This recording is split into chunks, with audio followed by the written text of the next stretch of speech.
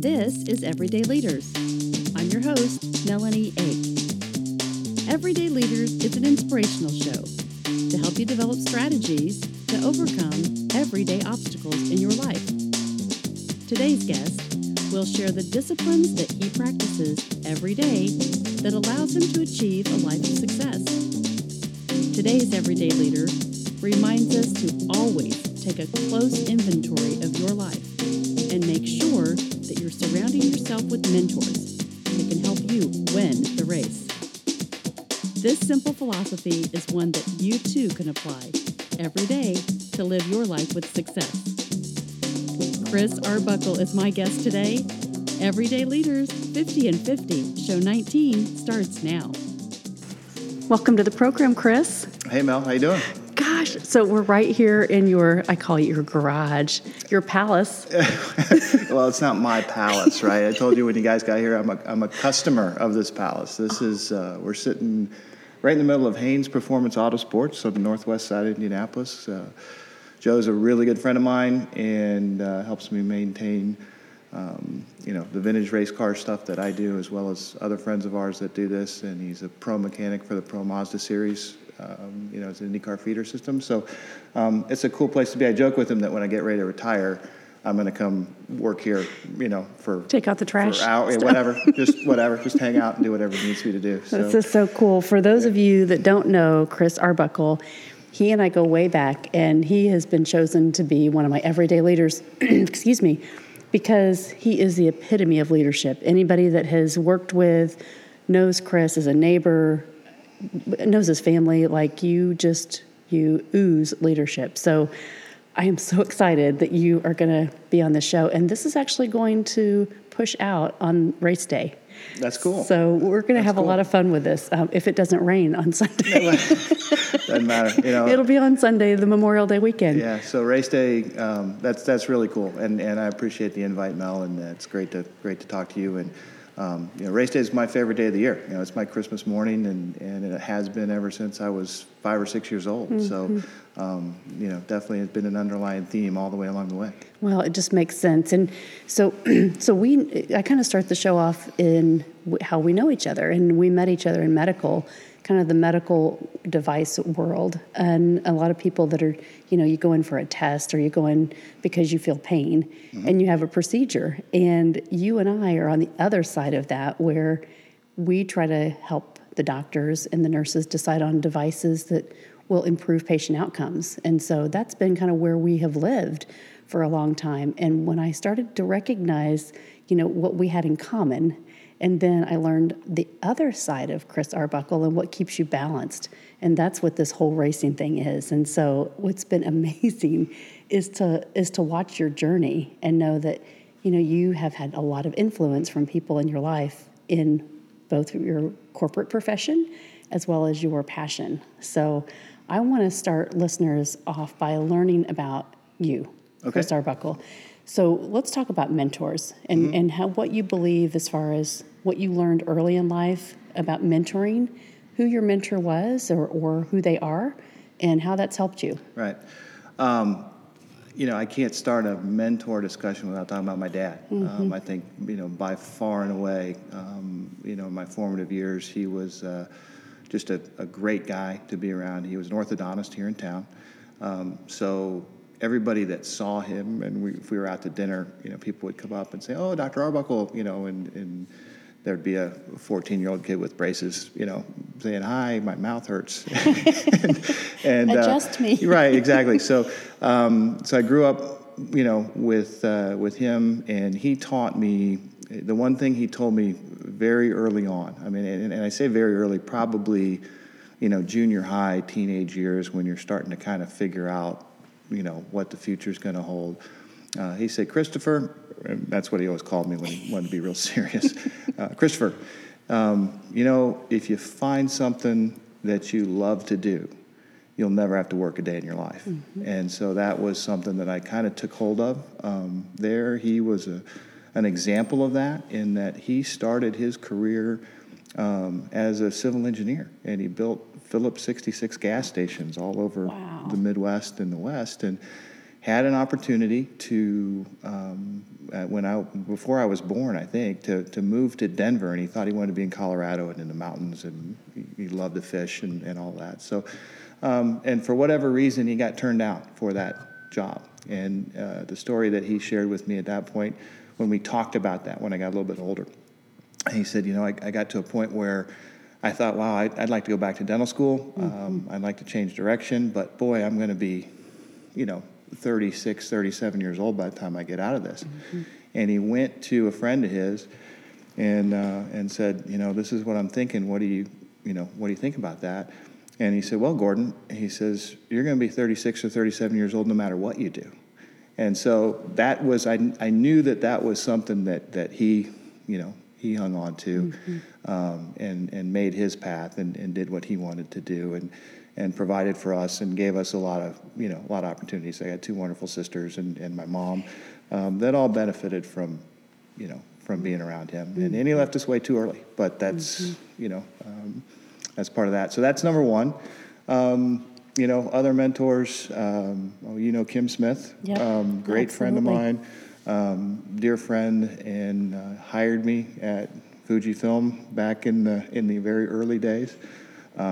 There's another story behind that we can get into a little bit later, maybe. But so he's been great. I mean, just a stable influence all the way through as far as ethics and doing things the right way. And there was another gentleman by the name of Tom Zipperly that I got to work with in my early Fuji days when I became an area vice president over there. And he taught me to, the one saying that rings through today. He said, Chris, listen to what people say, but you have to make your decisions based on what they do. And that has been a really, just kind of one of those things that's always in the back of my head, because it's real easy to give lip service, right? And it's real easy to say, yes, this is what we're going to do, or this is the direction we should take. But if a leader doesn't walk the walk, you have to make a decision.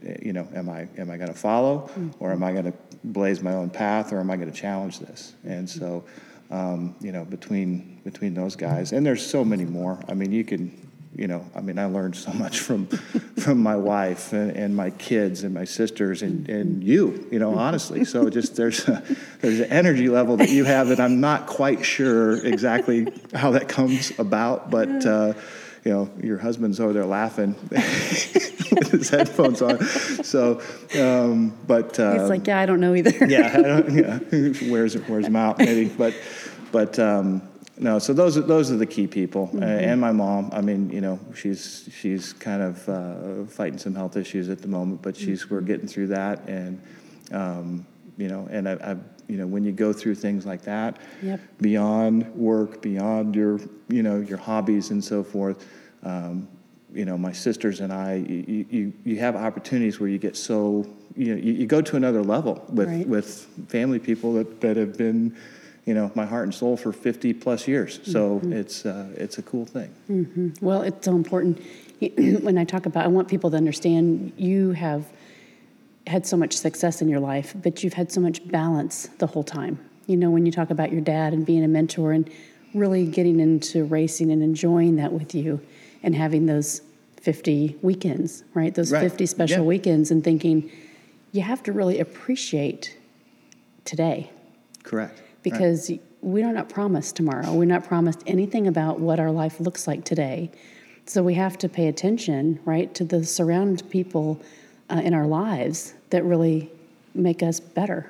Those mentors that say, walk that walk, right? Pay attention, be very aware of the people that you're surrounding yourself with, because that influences everything that you choose to do. Right. And I think you need to have people in your life that will support you to the extent that you're not afraid to take a chance, because I think that's huge. I think if for what I do with my hobby, and we fail a lot more than we succeed in that sport, but even the failures you learn from, and you can walk away from a weekend really satisfied that hey, something broke, or we know what to fix next time, or we got a little bit faster, but we didn't win, and that kind of thing. So, you need to have people around that are willing to let you do that. And certainly back in the early days of doing this, if you look over here at the car, everything I've run, and I call it my second tour, because when we lost Dad and we had a deal. When Dad made a deal with me. Christopher, we'll go as far as racing as you want, as long as your budget allows it. And he said, I will pick up half the tab. Well, Dad's half was not really. It was a very unfair half, balanced in my favor as we did that. Mm-hmm. So when we lost him, we had a car really similar to the one that's sitting right behind you, and I sold that, gave the money to Mom, and walked away from it for quite a while. And then when we got back into go-karting and so forth, my kids at the time, when Dad passed away, my daughter was 1. So wow. She didn't really get to know him very well. My son never met him. When I started racing again, my daughter was 8 and my son was 5. So every car I've had since I got back into it, has been number 85, and that's just kind of stuck with me really from cool. there. And she's now 22 and he's 18, and they're still coming out and supporting their old man a little bit. So. That's so cool. Yeah. Well, I want to talk a little bit. So that's a really great segue to this. But what makes up a great leader is the components inside of it. And mm-hmm. so before we even started this podcast, we were talking about the things that are in this car today, and I know a little bit. It's beautiful. It's orange. It is bright orange. For all the women out there, it's a really pretty orange. It's a Loa. But what I think is most interesting is when I was 7 or 8, we had a Ford Pinto. Mm-hmm. And when you told me that this car actually has a Ford Pinto motor. Yes, it does. So how does that work? Like, you have all these great components in here, right? But you've got the best of the best in this car. This is like... Guys, if you've never seen this, I'm going to post a picture of this with the podcast, but this is an amazing, beautiful car. And it is, and I look at Chris's name and I say, when you put your first letter of your name with your last name, mm-hmm. it spells car. I guess it does, doesn't it? So that was kind of synonymous with where you were supposed to be in life. Right. Right. Well, I think Carbuckle. So. Carbuckle. Yeah. So that's my email address at every company I think I've ever been with. C. Arbuckle is Carbuckle. That's a good point. Yeah. So. You see it on the car and you're like, well, it's a natural fit. Right. So I've got another, I'm going to sidetrack here. I got another story, because when my wife was pregnant with our second, my son's name is Trace, mm-hmm. and he was born in June. It was extremely hot mm-hmm. that day, and we got to the hospital. And Katie said, I am not walking in here until we pick a name. And we had our girl's name picked out. If it was girls, we didn't know what was coming. And mm-hmm. We had a couple names that, picked out, and one was Trace. And she said, Trace has race in the name. I said, good to go, let's go. So, and that's really where that decision was made. And, and he's, both our kids are wonderful. But that's, mm-hmm. The Carbuckle thing I never really put together until you just spit that out. That's I like hilarious. it. It's so true. I've always thought about that, because when I found out your history, I'm like, well, that would make sense then. There you go. It's Carbuckle. Just like you, and make it happen, right? Exactly. It fits. It right. fits. So tell me about, you learned a ton, and I want to get into this early because I know you're going to have a lot of stories around this, but what do you think one of the biggest lessons that you've ever learned as a leader? Oh, wow. Number one is you have to follow your heart. You have to believe in what you're doing. You have to be able to exude that when you're talking to people. The one thing that I learned early on, because I went from being a sales rep into the management side of things, and then on into the director level and so forth. So what you find out is when you're a rep and you're a pretty good one, you think your way is the way that everybody should do it, because you've been successful and this is a pattern. What you learn really quick as a manager, if you're going to be a successful one, is you have to realize people aren't going to do it your way, and they're still going to find success. So I think that when you let people work to their strengths, I think that's the biggest thing. And that I had to learn from a leadership standpoint was to take a step back and say, you know what? I'm not gonna. Let's see where this goes, and let's see if this works. Because if it does, I'm learning from it. And I think true leaders, when you really take a step back, it's not really what you do to drive somebody forward. It's what you do collectively as a team. And that's been really what I have, I guess, garnered the most satisfaction with over the course of time, is to have successful teams, not successful individuals, not a successful Chris Arbuckle, but I'm part of a team that we're making a difference, and we're able to go out, whether it's hit a sales number, improve outcomes, go to the racetrack and have a good time and end up on a podium. There's a bunch of different levels that you go through with your life in different avenues, depending on the endeavor. But well, because you've got, like you said, there's so many strengths, and people bring different strengths to the table. So when you use that the correct way, you can really strive, right, for that success. Correct. And so a story I have to share with you, because everybody tells me this Chris Arbuckle story. The first time you went into a regional meeting, I forget what company it was with, but they said, you shared a story, and you said, a car has a rear view mirror on it. But we're going to tear that rear view mirror off, because we're not going to look backward. Right. We're going forward. Right. And so as you kind of set the stage for that team, right, I don't care what happened in the past. That's yesterday. Right. But today is what matters, and today is what we're going to focus on going forward, and those are the things that we're going to build on. So I know it kind of relates to your car, right, the analogy, but that philosophy, who taught you that? Well, you know what? I don't know that anybody. I think that one just kind of evolved over time. It's like once you absolutely once you make a decision, and we had a discussion before this started about this car is getting ready to get put on the sales block. I know it's so pretty.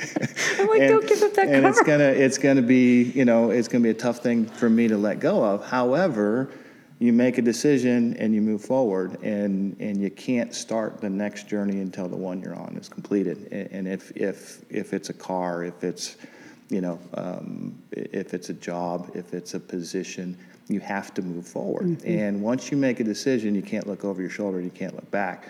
I like to say that I don't have any regrets. I don't think there's a person out there that doesn't have regrets at some point for something, along the way.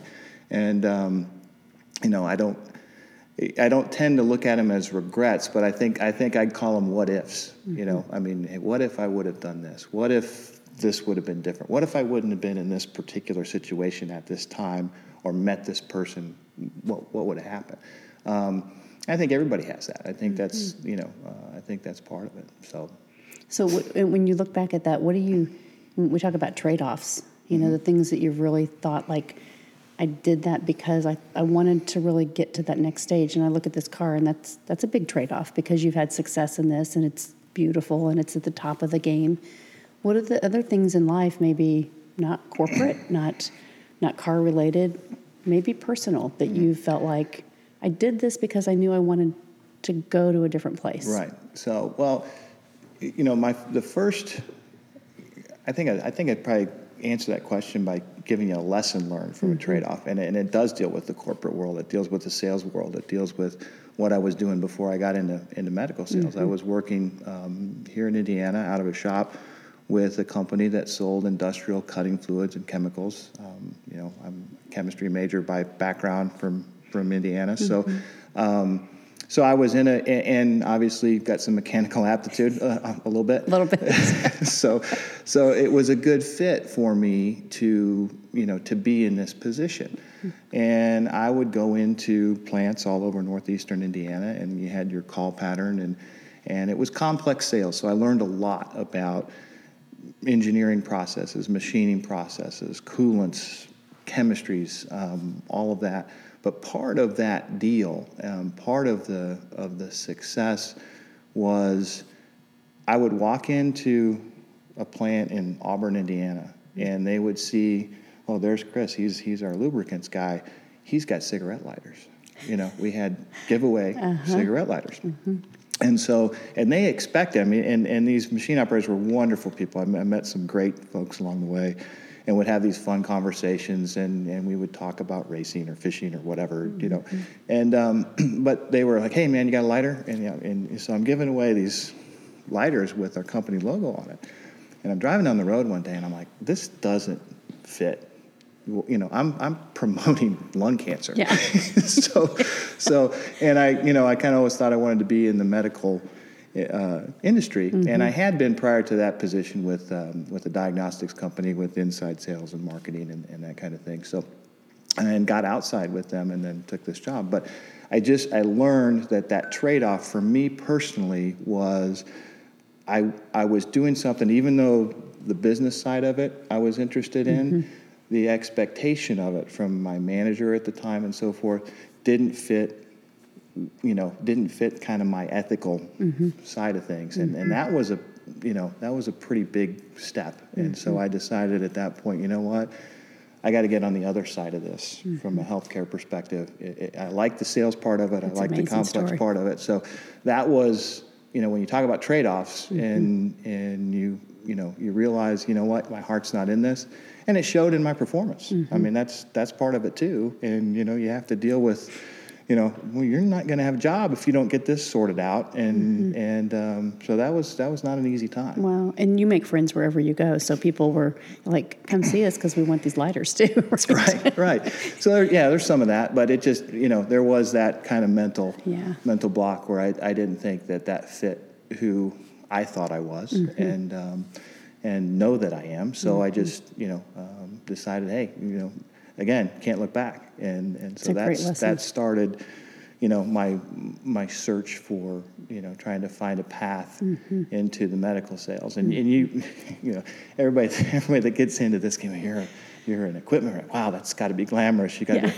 It's the farthest thing from it you could even imagine, but but it is very rewarding when you do it right and when you have that team environment. So what would you say as a coach? Because you coached a lot of people that are kind of stuck. You took us through this journey, but people that have been doing something successfully and they're passionate about for a long time. But yet they feel that there's maybe a change, that there's something that's missing. You kind of do something for so long and you become the expert and you feel like, hey, I am really involved and I'm really giving back and I'm really rewarded. But we talk about growth, right? And leadership is about growing and changing. And I always teach this lesson about the rubber band, right? When you take a rubber band and you stretch it, it will never go back to its original state. And so you have experienced so many other things, outside of your comfort zone, if you will. Sure. What would you say? What would you coach people to say, try something different or start to try to fail so you can learn some new experiences? Well, that's it. And I measure a sales rep now from a management standpoint. You don't really, my gut feeling on somebody, if they're right for what we do, and there's a lot, you get a lot of no's in this business. You get a lot of not now, no, I'll never use your stuff. I like the stuff from the other company. We've got a relationship with them. All that stuff comes together. But you do get involved in these projects, and some of our younger guys and gals especially get involved, and they realize how in depth this is and how much work there is. And we're talking about deals that can be, $500,000, $1.5 million, $2 million projects, and you put your heart and your soul into these projects, and you think you're covering all the bases, and you're asking for help and so forth. And at the end of the day, it may not work out. And you've invested, months into that project. And so, and that's going to happen. It's going to happen whether you're selling a medical device, whether you're selling a race car. Let's not talk about that. So I think that, the way that I measure and the way that I lead is to look at what happens the day after that disappointment happens. What are you going to do the day you get kicked in the mouth? What are you going to do the next morning? What are you going to do? What are you going to get up? You're going to look in the mirror and you're going to go, wow, that was not good. And I'm not going to let that happen again. Or if I see that again, now I know, and you're going to learn from it and you're going to pick up. So I think you see a lot of, a lot of growth in people when they have to experience failure and they have to really dig down deep and go, man, is this really what I want to do? And I don't think that that's just work. I mean, I think you could, it's everything. You could, you could go into whatever section of your life you want to look at. I think it's pretty critical that you are able to say, wow, that didn't work. Okay, what's next? And pull yourself up by the bootstraps and go. So I try to encourage people to say, hey, it's okay. It happens to everybody. It's going to happen to you again. And if it hasn't, it will. That's right. So that's get right. prepared for exactly. it. Get prepared for it and understand that that's part of life. There's certain things that work great, and there's certain things that you're like, wow, that was stupid. So, I won't do that again. I won't do that again. But I think that's the that's the deal, and it's fun from a coaching standpoint to do that with your people that are in the industry. It's fun to do it with my kids, and see them grow through athletics and school and college and they deal with triumphs and they deal with tears. I mean, it's part of growing up. Part of it. Right. What would you say about, I like to talk about environment a lot. Environment changes a lot of times your attitude about things. And so if you feel like, even in car racing, so I want to take you into car racing, what are your favorite tracks that you've raced on? Oh, wow. I don't have a lot that I don't like. So there's some great tracks out there.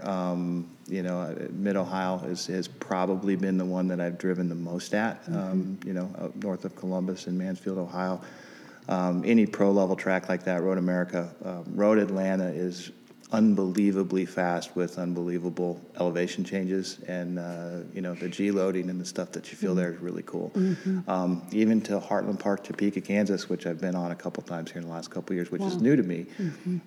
Turn one, that complex there is as scary as as anywhere I've ever been. So when you say new, what happened the first time that you were there after being really experienced? Right. What so, was that like? Well, fortunately, you go there with guys out of Kansas City that know it really well. Yeah. So you do a lot of discussion. Like, all right, what happens? And I've been around long enough where you can go, okay, this is going to be an interesting corner. So how do you guys do this in this particular car? And I'm pretty good at listening and learning and trying to implement and execute. So from that standpoint, I had a guy tell me, okay, because that particular, there's a corner there where you come up over a hill and you can't see where you're going. You don't know where the road's going to go. You literally aim the car at a telephone pole that is a mile off the track. Wow. And say, if the car's pointed there, you're going to come over the hill in the right spot. And now, I have a story. Okay. So when I was young, my family had snowmobiles. Okay. And same scenario. I should have had you as a coach way before, because I went up the hill in the snowmobile and I didn't see the tree. Right.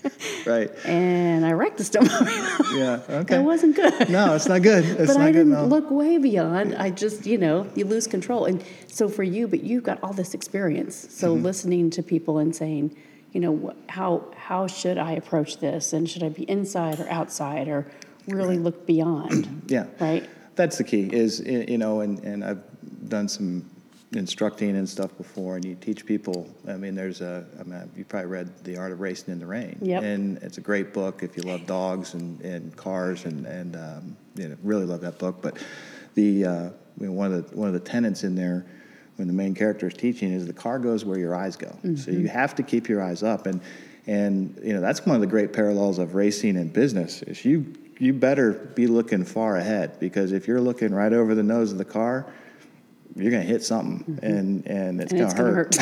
That's exactly right. It's going to hurt. I've had a couple of those, but so that's I think that's one of the things that when you look forward and keep your eyes up and know what's coming. But then what happens is when you experience, whether it's racing or whether it's business, it's always a little bit different, but you see the same thing. You see this corner is a lot like, this corner at Heartland Park's a lot like this corner at Road America when we talk about the carousel and so forth. And the car feels the same here, and okay, I know what to expect. And you just, you get to the point where you start to internalize some of that stuff, and you're like, okay, I got this. This is no big deal. So, well, you just start becoming an expert. You really know how to handle things that are coming at you in that same pace. Yeah, you mentioned something about expert. I don't know that you ever become an expert. I think if you do something for 10 years in the same realm, you're an expert, in quotes, right? So, and you're still learning.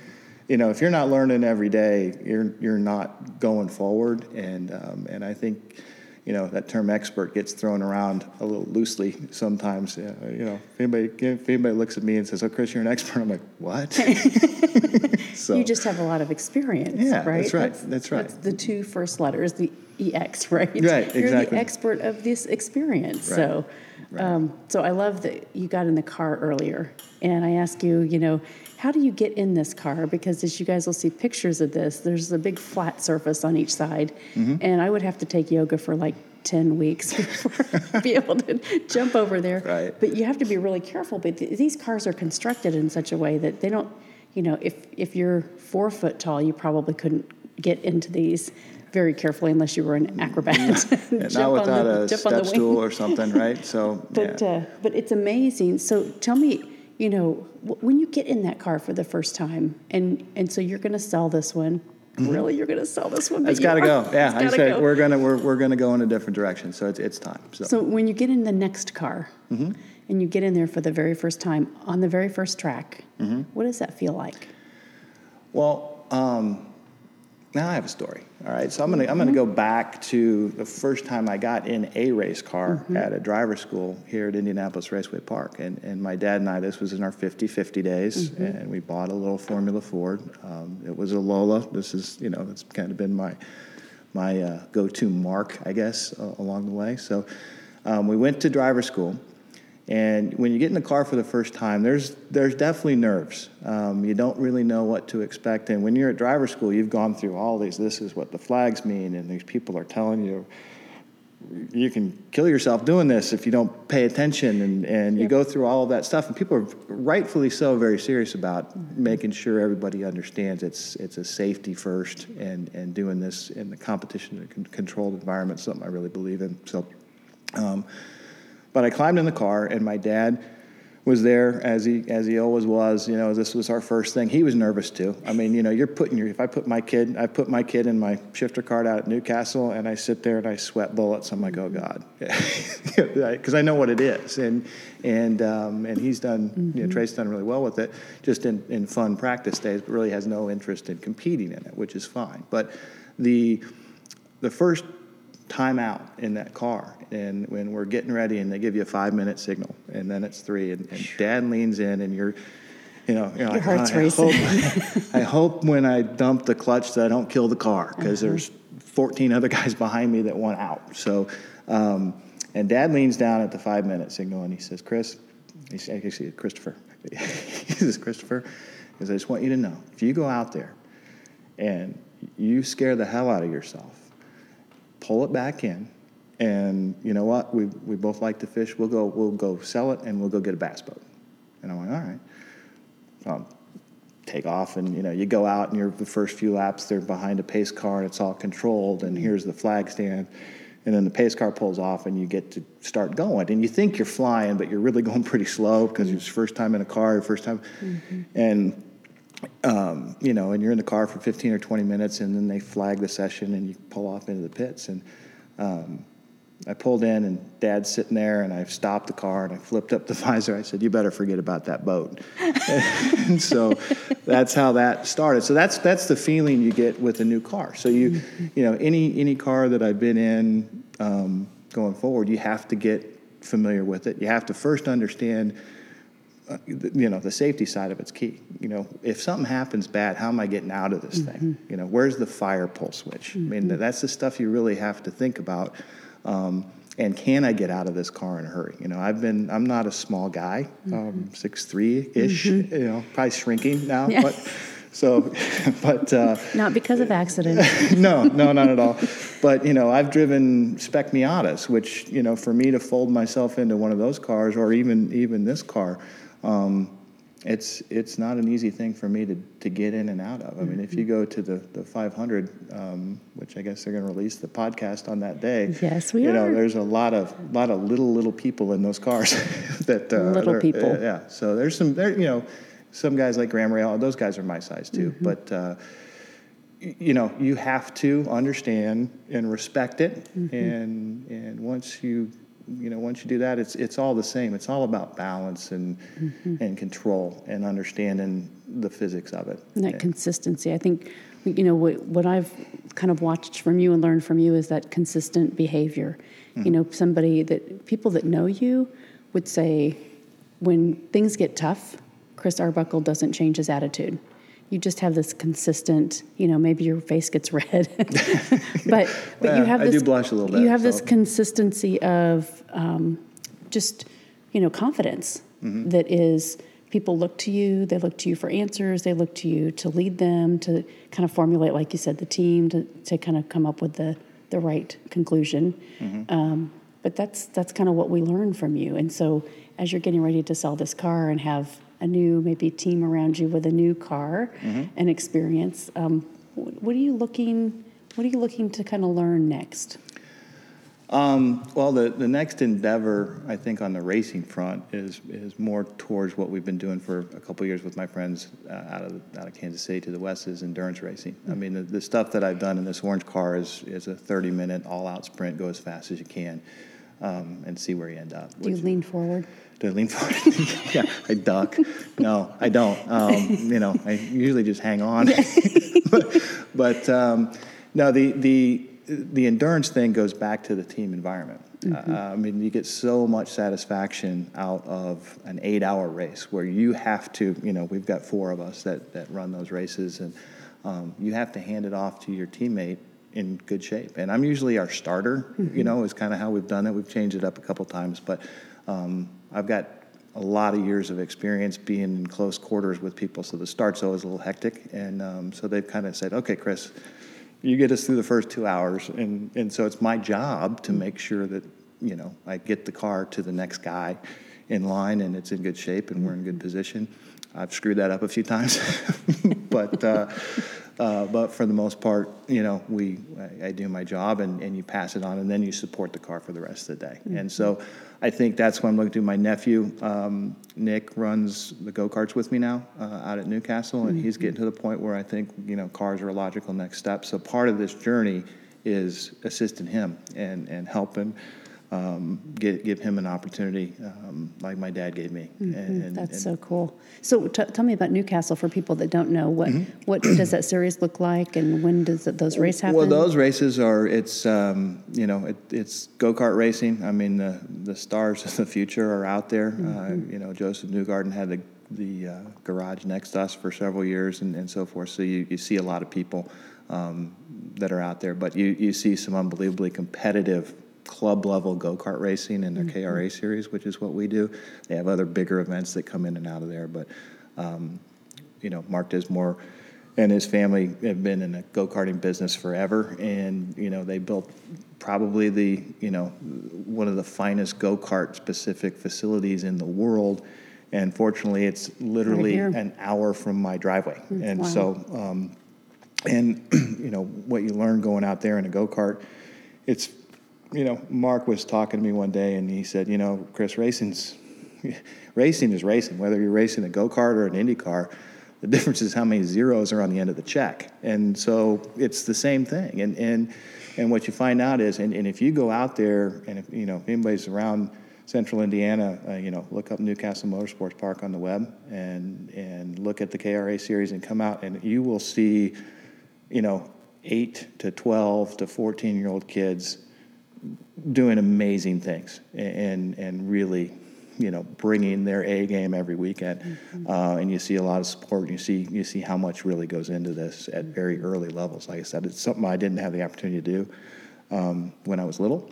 That we didn't have that around. But now you can support that from a leader and say, right. How can I invest back and exactly. contribute? And it's about, it's about bringing people into the sport too. I mean, we've had a lot of people come out and check, okay, what are you doing? And okay, we've got this other cart that's maybe not shifter cart fast, but it's it'll get your attention, and you get an opportunity to get somebody out there and introduce them to what it is. And what people don't realize, you think, oh, wow, you drive this stuff, and you spend probably an hour of preparation for every minute you're on the track in anything. So if you really think about the parallels between, business and hobbies and so forth, anything that you do. I mean, if you're a golfer, how many hours you spend on the range, to work on your handicap. And if you're a tennis player, are you working with a coach? Are you trying to get better? This has a mechanical scenario to it where everything's got to be right, because if it breaks and you're not running, you're not gonna do well. It's so important, and an hour for every minute, and that's just kind of knowing that's that level.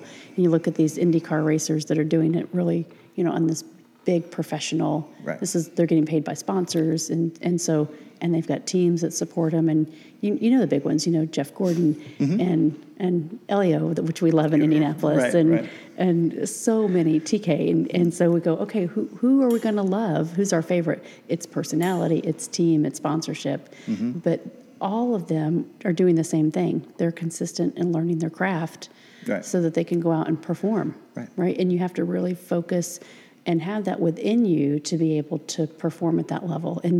And so I think some people say it's you can just go do something that you love, but there's a great story that my mentor, John Maxwell, he always talks about John Wooden and all these stories about Michael Jordan too, right?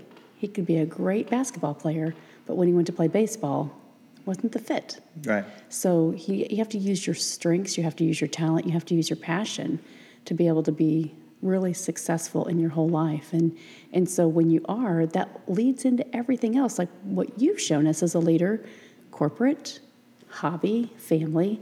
You really have it kind of this complete circle, and you get it. And so for you to teach us all those things, it's a gift for you to be here and teach us this. So I can't thank you enough. And I cannot wait for this podcast to release, because I want people to hear this story. I want people to connect to you that haven't had the opportunity to know who Chris Arbuckle is here in Indianapolis. Yeah. He travels a lot. I travel a lot, but yeah, this is where I come home to, sure. This is where you come home to. So do you have any closing stories, any closing thoughts about leadership, what you're contributing to in the next phase and what that looks like and how we can follow you? Well, next phase for our company, we're restructuring, doing a lot of restructuring. I think that's kind of a mantra in corporate America these days. So that's, there's change going on. So, if I was to leave the listeners with something just to take away, don't be a spectator. Get out there and do it. Absolutely. And make, and make happen what you want to make happen. Make it happen. Make it happen. Make it happen. Melanie, make it happen. So, no, it's that's something that I think that my wife and I instilled in our kids, and we've tried to do that with what we do. It's like it's real easy to sit on the sidelines, but you have to jump in, and when you decide to jump in, do it with both feet. Absolutely. Thank you so much for being on the show. My heart goes out to you, forever friend and forever leadership coach, Chris Arbuckle. Right. Thank you. Thanks, Melanie.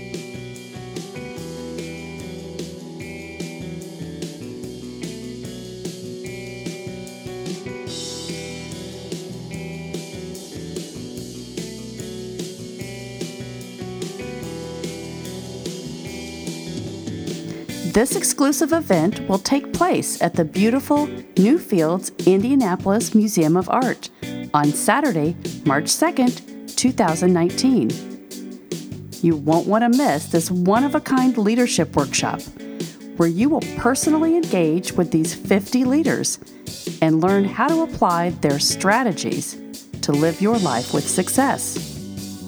Don't miss this opportunity. You can be a part of this exclusive inaugural Leadership Summit here in Indianapolis, March 2nd, 2019. Early bird registration begins on April 20th, 2018. Remember, there's limited space available, so reserve your spot now. If you know of anyone that would be interested in sponsoring this exclusive event, please have them contact me directly at make connectionsforlife.com. Thank you for following the podcast of Everyday Leaders 50 and 50.